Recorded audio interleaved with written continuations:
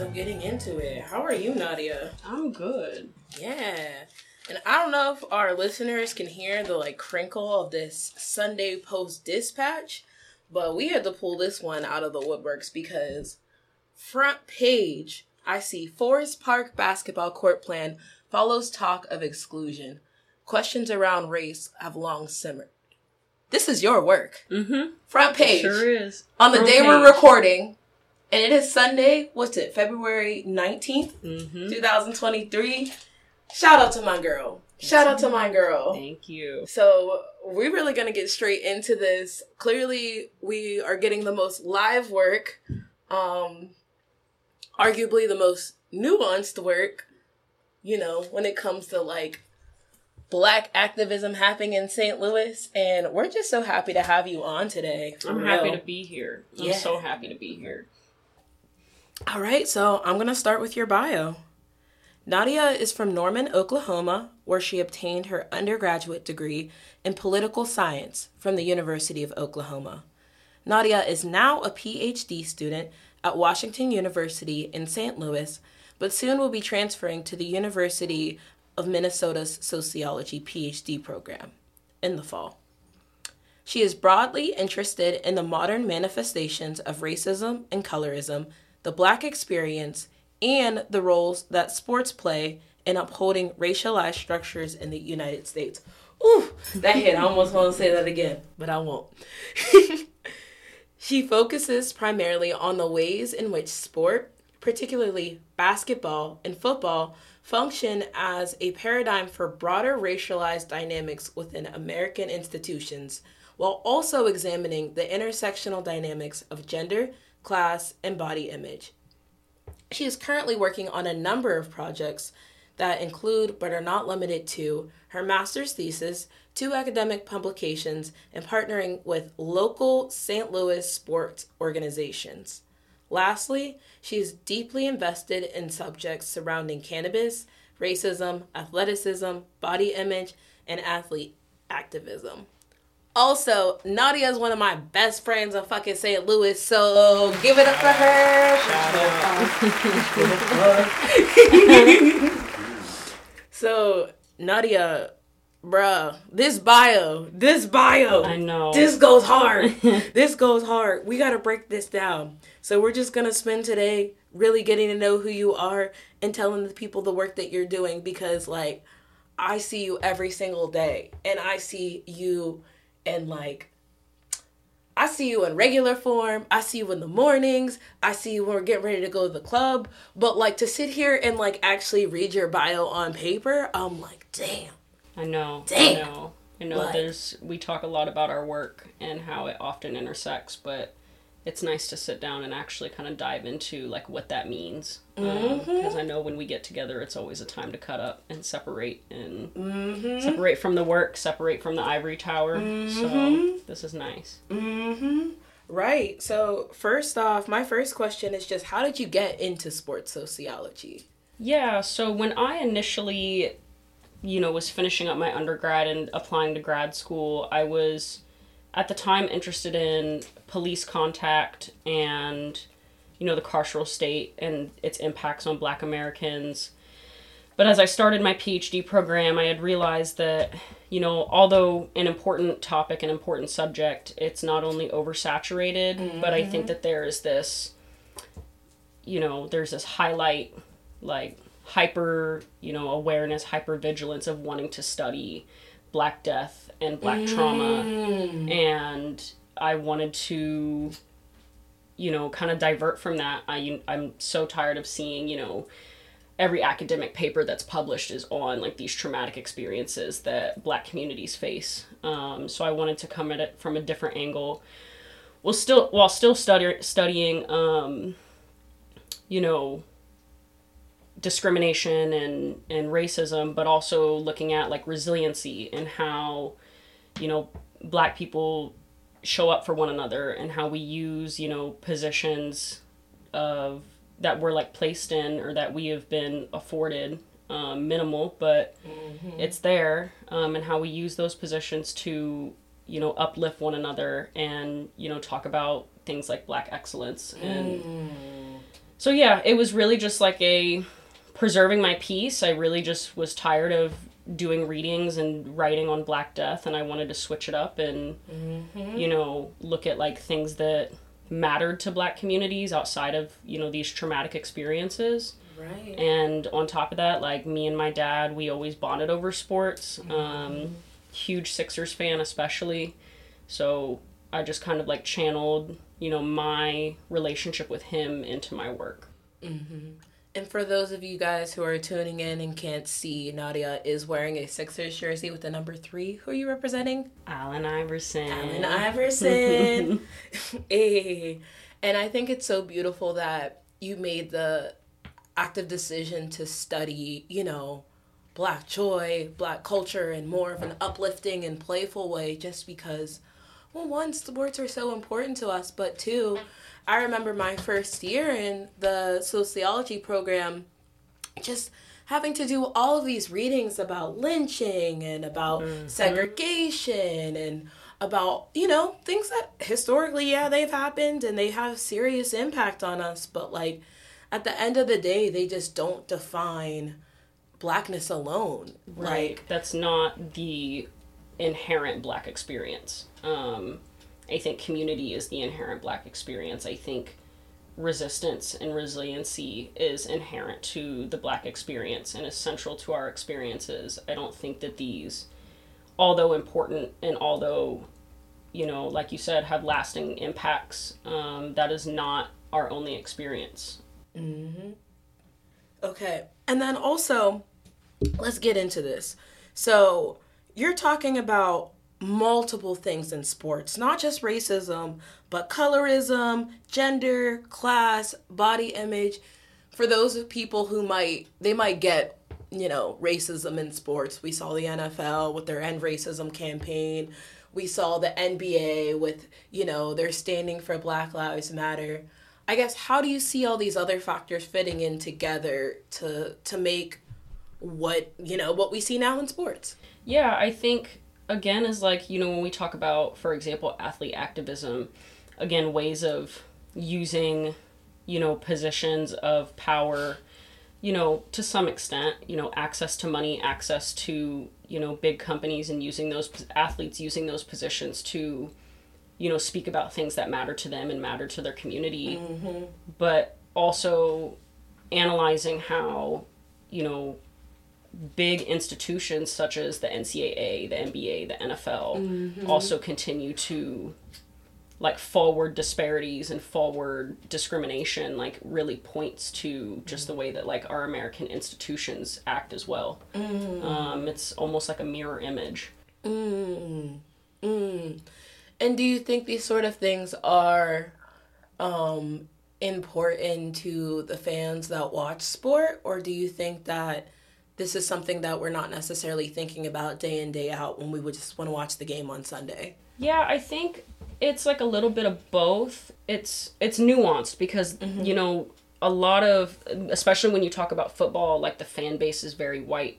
So it really is like you get a lot of people with the narrative of like leave race out of it. Like it's integrated. We see a lot of Black people in these spaces. So it must be like we must have reached like some level of, you know, equity or equality because, you know, when you talk about the NFL or the NBA, it's over 50% Black players, but then you do things like you go and sit in the stands. Like I often go and sit in the stands and I just will listen to the way other fans talk about players, and it's really dehumanizing and it is racialized.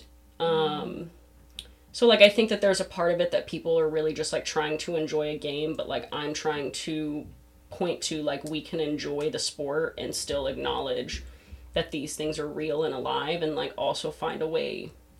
I haven't figured it out yet because these institutions are permeated and they're rich, but I think that there's hopefully like a path where we can understand that we can be fans and enjoy players and enjoy the game while also recognizing that like it's deeply racialized and, you know, athletes are exploited for their work overwhelmingly. So right.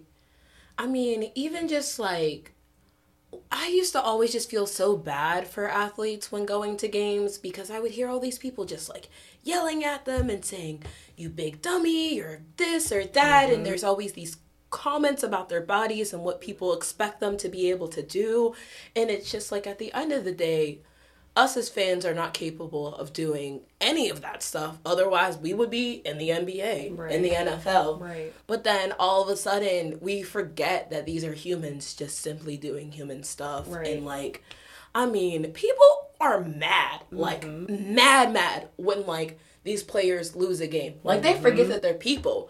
It's just at the end of the day, like people feel so drawn and impacted by it.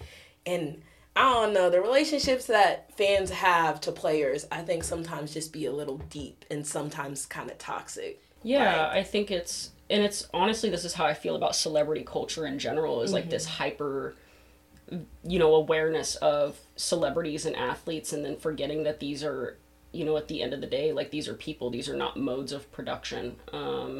These are people that are choosing to do something that they love, at the end of the day for a paycheck, and in often cases, like a big one, when you're referring to the NBA and the NFL, but these are still people. These are still people that are trying to make a living, trying to do what they do. I have a lot of feelings surrounding fan base energy, because I know that, like, for me, I can sit back and enjoy a game, but I can also sit back and enjoy a game and, like, very quickly analyze like these racialized conversations, especially in terms of like commentators. And if you go watch an NBA game, next week and you listen to the commentators, you'll start to pick it up. But there was a paper that was published on the way commentators talk about Division I basketball players and Division I basketball players that were light-skinned.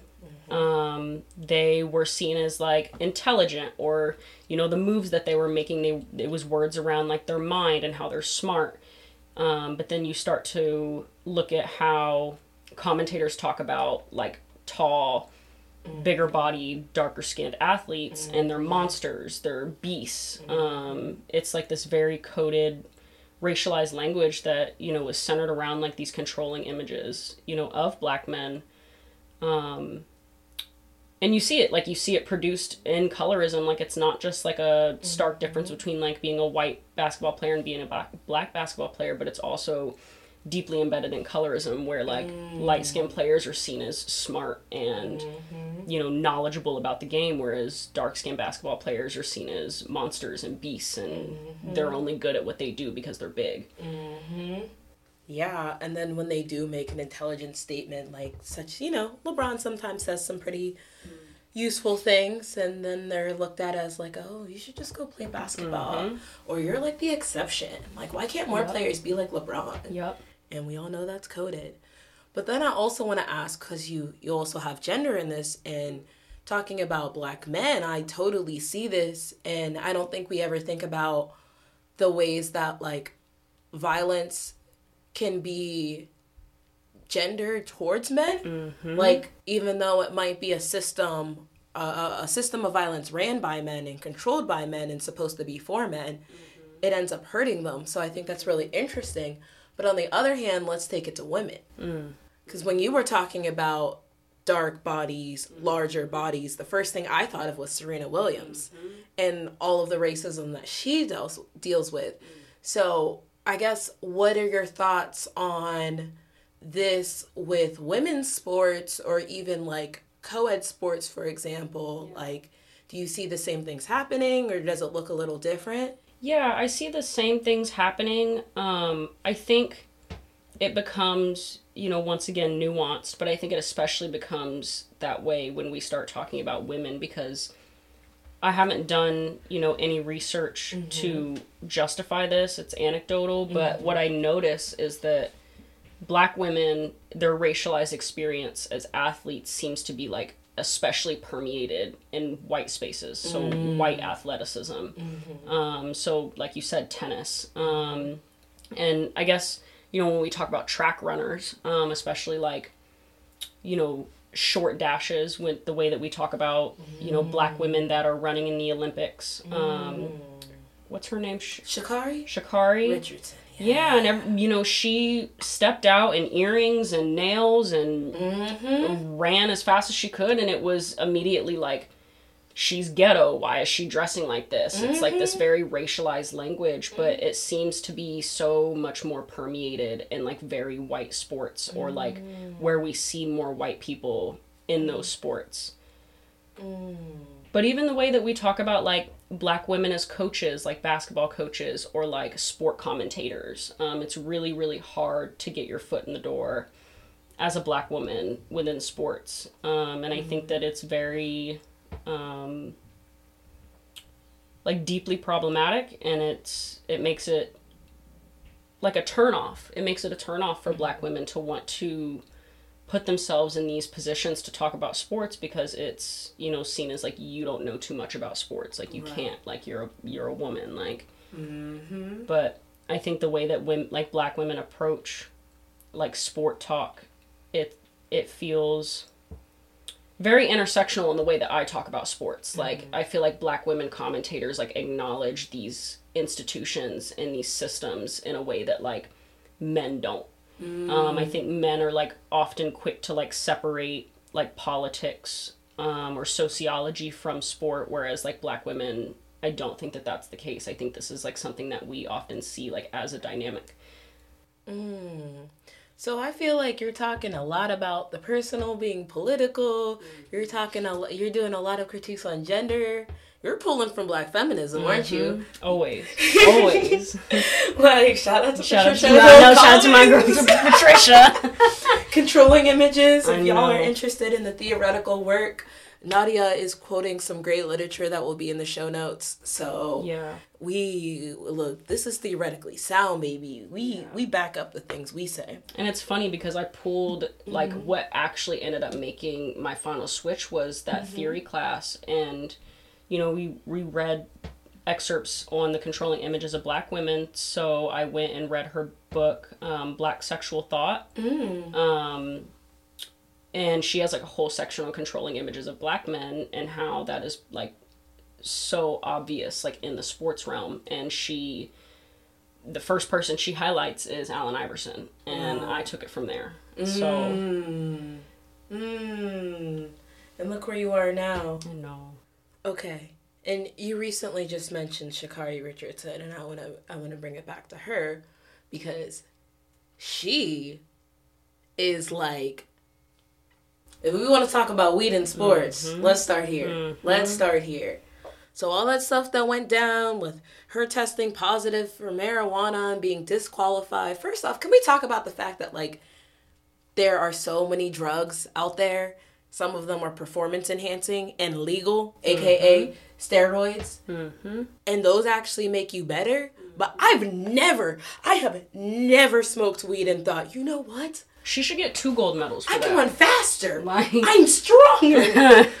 like to be able to run faster and then test positive for weed, like that's 2 gold medals. 2 gold medals. In a way. 2. And then, yeah, like you said, is like there's like Adderall. Adderall is like something that is like newly starting to like come up in the news of athletes using. Is like that's a stimulant that is, you know, and not to say that athletes can't have ADHD and all of those things, but like it's becoming an issue where people are abusing it and overusing it to perform better because it's not something that's drug tested for. Wow. But God forbid an athlete chooses to smoke some weed. So.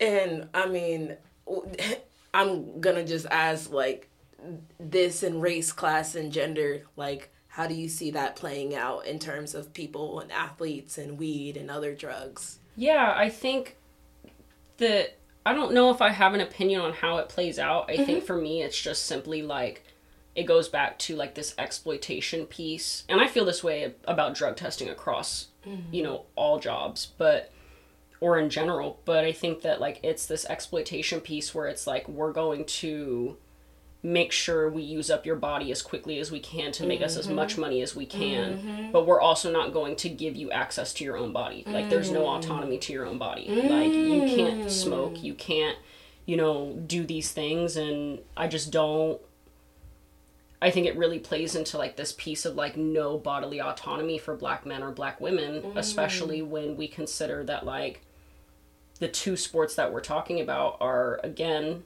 like at the professional level, predominantly black. Right. Wow. So yeah. Dang. All right.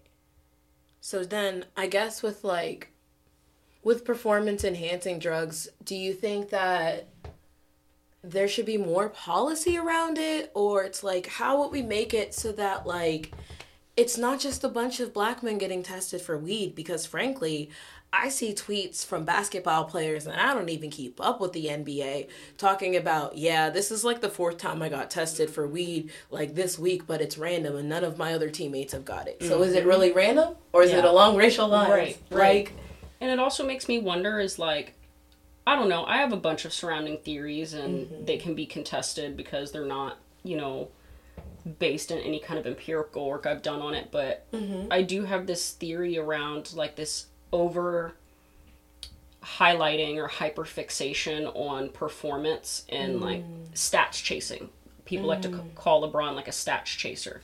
So constantly trying to beat like these like very, very impossible tasks, which on the one hand, these are why these are some of the best players in the world. Like they are overwhelmingly performing well, but I think that like this culture around like, instead of highlighting like the beauty of the body and the way that the body moves in sport, it's like highlighting, performance, and it's highlighting, how many, shots can you take? How many 3-pointers can you make? Because again, I think that is all deeply rooted in how much can these big, industries make money, make a profit, turn a profit. And so I think the issue is that when we get to a point where we're not,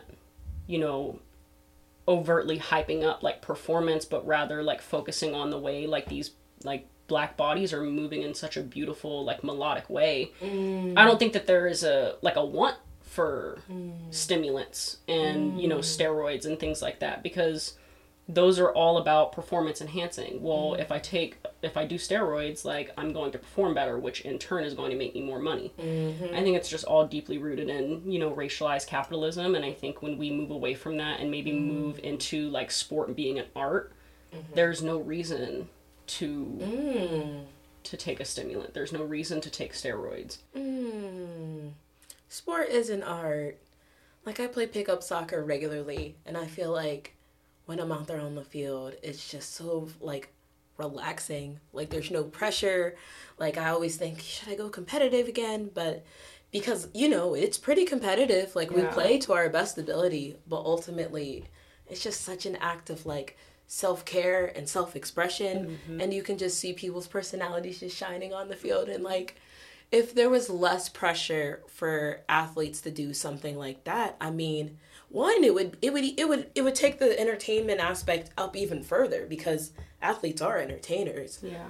But yeah, and I think that there's a piece of it that's also kind of deeply rooted in, homophobia as well, is that like when we think about the fan base for sport, it is predominantly men, and men don't want to talk about how the way other men move is beautiful, or the way that other men perform on the court or on the field is actually like a beautiful sight. And, the way that like these bodies are able to like exceed, expectations is a beautiful thing. That's why they're there. So like I try to approach sport from like I don't really care about how many triple doubles so-and-so made. I care about, how is he taking care of his body when he's not doing this? And then how is that showing up on the court or on the field?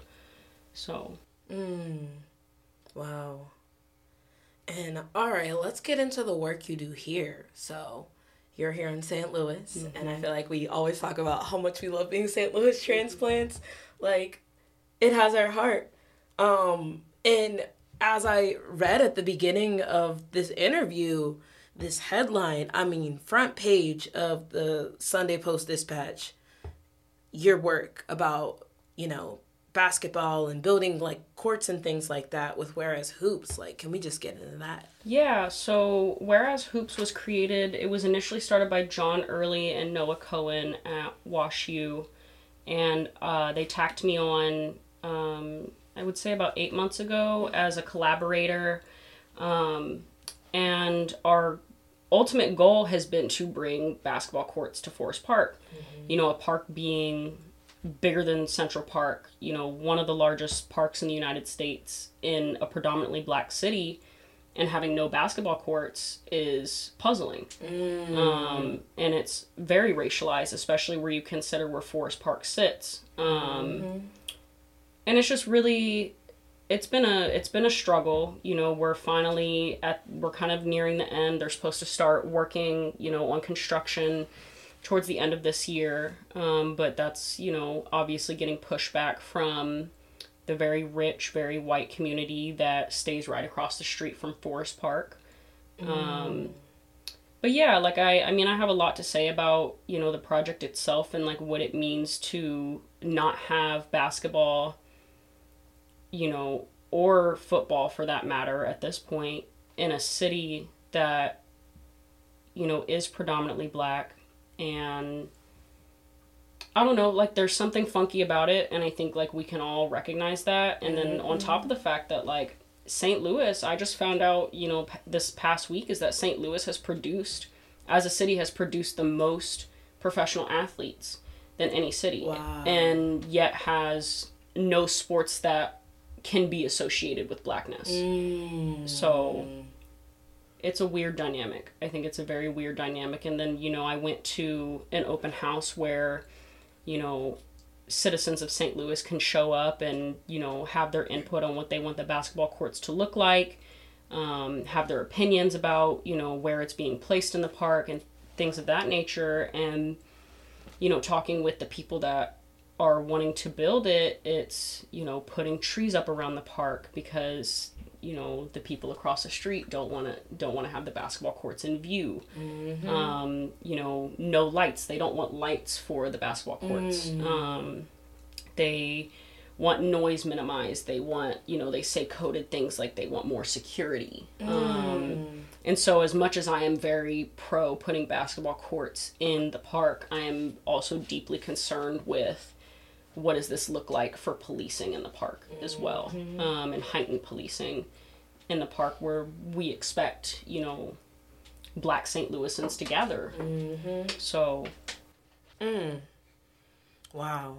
So a lot of concerns in terms of like implementing this. Are you still excited about it? Like, I'm very excited about it. I think the biggest thing is like getting in touch with the local community, the local black community, and letting them know that like, hey, basketball courts are going to be placed in Forest Park, because that seems to be the issue is that, when I talk to black St. Louisans, they have no idea. Like they don't have any clue that this is something that is happening. Another issue that I, take in is that, when we talk about impoverished communities or black communities, or anything of the like how are black communities of North County going to get to Forest Park without a car? Because public transportation almost drops off completely to connect North County to the city of St. Louis. Wow.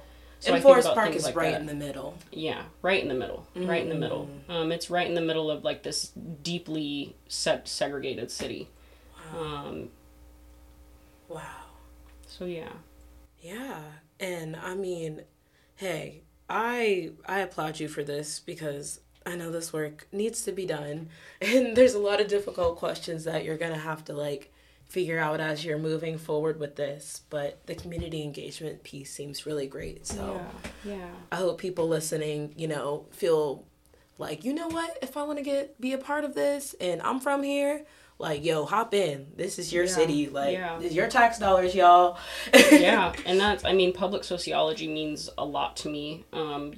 Publishing and doing, the bullshit that they require us to do, like the bureaucratic stuff. Like, I don't care about that. Like, that's not reaching the public. That's not reaching the general public. Like, we're just a bunch of academics writing for other academics. Right. And so it's so important to me to like put my work into practice. Right. And whereas Hoops has given me that opportunity, and that's why I'm even more excited about it, because none of my work matters if I'm actually not reaching the communities that, inform my work. That's beautiful. And you also said, in your bio that you're actually going to be transferring to another university soon that's not in St. Louis. Yeah. So I'm super sad about that, but I'm very happy for you, though. Yeah, I love this city. I think it really was just, I needed to find like a deeper connection with a university. You know, I'm used to going to public big D1 and transferring to like this very small private university. I'm quickly realizing that like was not something that was meant for me. So to go back to, you know, a big public D1 where, you know, there's basketball, professional basketball team, a professional football team, like college teams, I'm really, really excited. I think it's going to do a lot of work for, you know, informing, you know, the things that I want to talk about and write about. I just have to now find a way to get in touch with those communities and, you know, make a difference within those communities of Minneapolis. Yeah.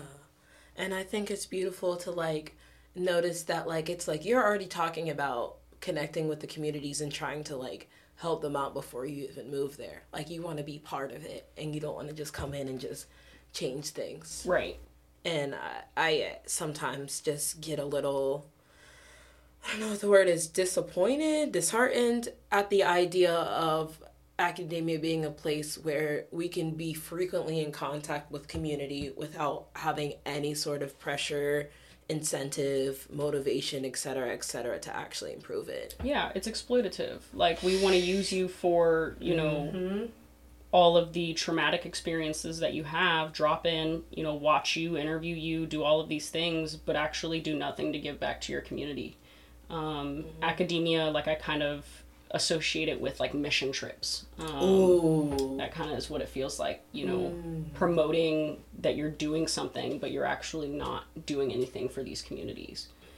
So, yeah, I mean, and then I think it gets even worse if he's like, well, I mean, we're both Black women who came from the same program and dealt with many of the same issues of race, class, gender, and experienced the same treatment of people. And yeah, it's been rough. Like, I think there's no need to sugarcoat. I think there's no need to like pretend as if like, even though this work might be our passion, like sometimes it's just so unsafe, so mentally violent, psychologically violent, that you feel like you have to go somewhere else to do what you want to do. So I'm upset that you're leaving, but like seeing you prioritize yourself and still figure out ways to do the work that you want to do is beautiful.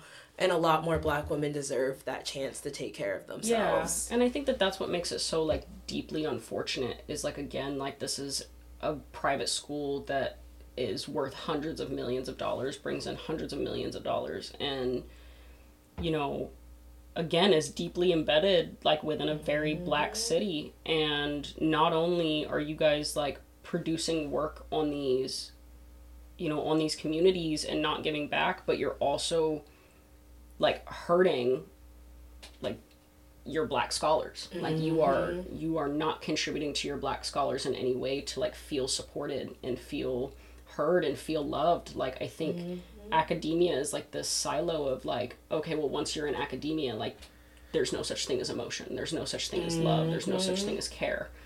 And that's not fair because we're still human. And they want us to dehumanize ourselves to fit into like this academic narrative. And I refuse to do that. Like, no, I care about my work. I love my work. I cry about my work. And those things are all real. And I think academia, and I think both of our experiences in the department have been trying to minimize those feelings. And it's just absolutely not fair.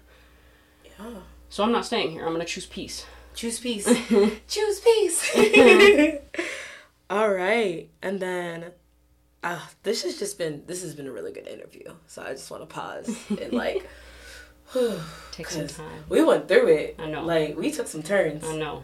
All right. So I think at this point we're getting ready for our rapid fire questions. So okay. You ready, Nadia? Yeah, I'm ready. So first off, what do you watch or listen to when you're elevated? I'm going to go off of who I listen to. Always Beyonce. She's always a top 5. What do I watch? I do a lot of documentaries. I'm very typical, a lot of sport documentaries. Those always make me feel good. So, yeah, that's a good one. Should have expected that one. Nerd.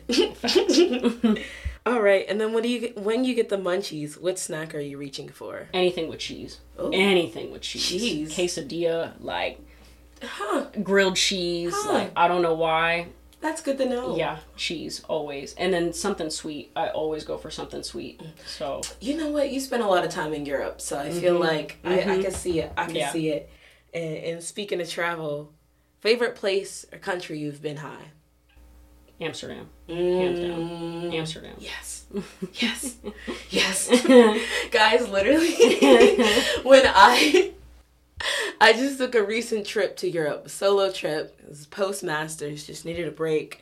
And when I got to Amsterdam, Nadia sent me an entire guide of where to go, what to get, where to buy my stuff, where to get your weed at, because, you know, plenty of stuff is legal there. And the itinerary was perfect, and I followed it, and I left, and I was good. Yep. I was great. And now we're going to take a girls' trip back. We're taking a girls' trip back. If you guys are interested in going back to Amsterdam with us, let us know, because there's a beautiful black woman hostel out there, actually titled Hostel. Will be in the show notes as well. But it was beautiful. And it's in a black neighborhood, too. Yep. So, yeah. Black girls can have a good time in Amsterdam. They sure can. That's why it was one of my favorite spots to go to. I went there way too many times to count. Goals that your life. Okay, and then how and when do you like to partake? Like, is it every once in a while? Is it more so daily? Yeah, it's funny because on my way here, I was telling my partner, I was like, do I feel like a fraud? Like, am I a fraud because I'm not someone that, you know, smokes throughout the day and operates their day, you know, smoking? And he was like, no, like, you enjoy smoking, like, you just enjoy it differently. And so I personally, 95% of the time, that's the way that I unwind. You know, at the end of the day, I have my wine, I relax, I smoke weed, I eat dinner, and I go to bed. You know, sometimes I'll smoke in the middle of the day, but usually it disrupts my day because I just want to eat and take a nap. Right. Because I think it's just like a, you know, creature of habit. Like, I'm so used to smoking in the evenings, and that's, you know, I eat and I go to bed. But yeah, that's mostly the nighttime every day. No, I'm glad you mentioned that, because I do not want people to listen to every episode and think, you know what? This means I should smoke 25 joints a day. Right. Like, that's not the goal. The goal is to have a relationship with the plant that works for you and also helps you think deeper about yourself and the world around you. Yeah. So if you're somebody who smokes once every 3 weeks when you go out with your friends, or maybe occasionally to get to sleep, or you don't smoke anything and you take edibles because you care about your lungs, which I applaud you for. Me. I think another thing with weed as well is that, like, I feel so, like you said, it's like, it feels deeply intimate. Like, I feel intimate with my work. You know, I don't necessarily work when I'm smoking, but I come up with, like, a lot of ideas and thoughts when I'm smoking. I feel like I'm deeply intimate with food, deeply intimate with my partner, deeply intimate with my sleep. Like, that's just how I see weed. Like, I see it fitting as, like, this really intimate piece of my life. That's beautiful. So, oh my god. And then, what's your favorite way to partake? Edibles, dabs, vaping, smoking? Blunts, 100%. Dutches, backwoods. Backwoods? I know. Look. Shout out to Kobe for that one, because he definitely put me on backwoods, but Dutches and backwoods are my favorite. I do love, like, bongs and pipes because I feel like they save my weed. I'm not burning through my weed as quickly. Right. And it's really convenient. You know, it takes 2 minutes to pack a bowl. Right. So, you know, it's one of those things where it's like, if I just need something quick and easy, like. Right. I'm surprised you didn't say edibles, because you made me some mean edibles last week. All right, y'all. So literally, we had an episode we did with Aize Jamal Everett, wonderful, wonderful, wonderful person, psychologist, like legacy of the Black Panthers. Like, we went deep into it. And I felt myself greening out for like the first time right before the episode because I had a big ass Rice Krispie treat from Nadia. Mm-hmm. I like making them. It's just that, you know, what I told Renee last night, between her and my partner, they both smoke way more than me. And, you know, when they ate it and they came back to me and they were like, these are really, really strong, I was like, yeah, I'm not eating these then. Sick. Like, you're sick. You're freaking sick. But you know what? That was also one of the best interviews I've ever done with a person. So yeah, I had my black pepper, had my like hemp extract and CBD stuff, and I was right. Yeah. I was right. So thanks for that, man.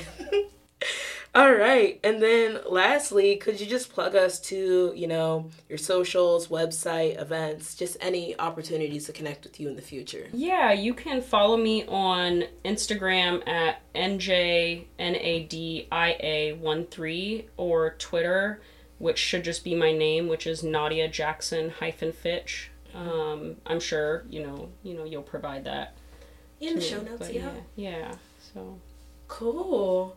All right. Thank you guys for having me. Thank you so much for being here. This was so good. Are we doing a round of applause? That was cute. Hell yeah. I'm proud of us. Look at us. Yeah, we made it.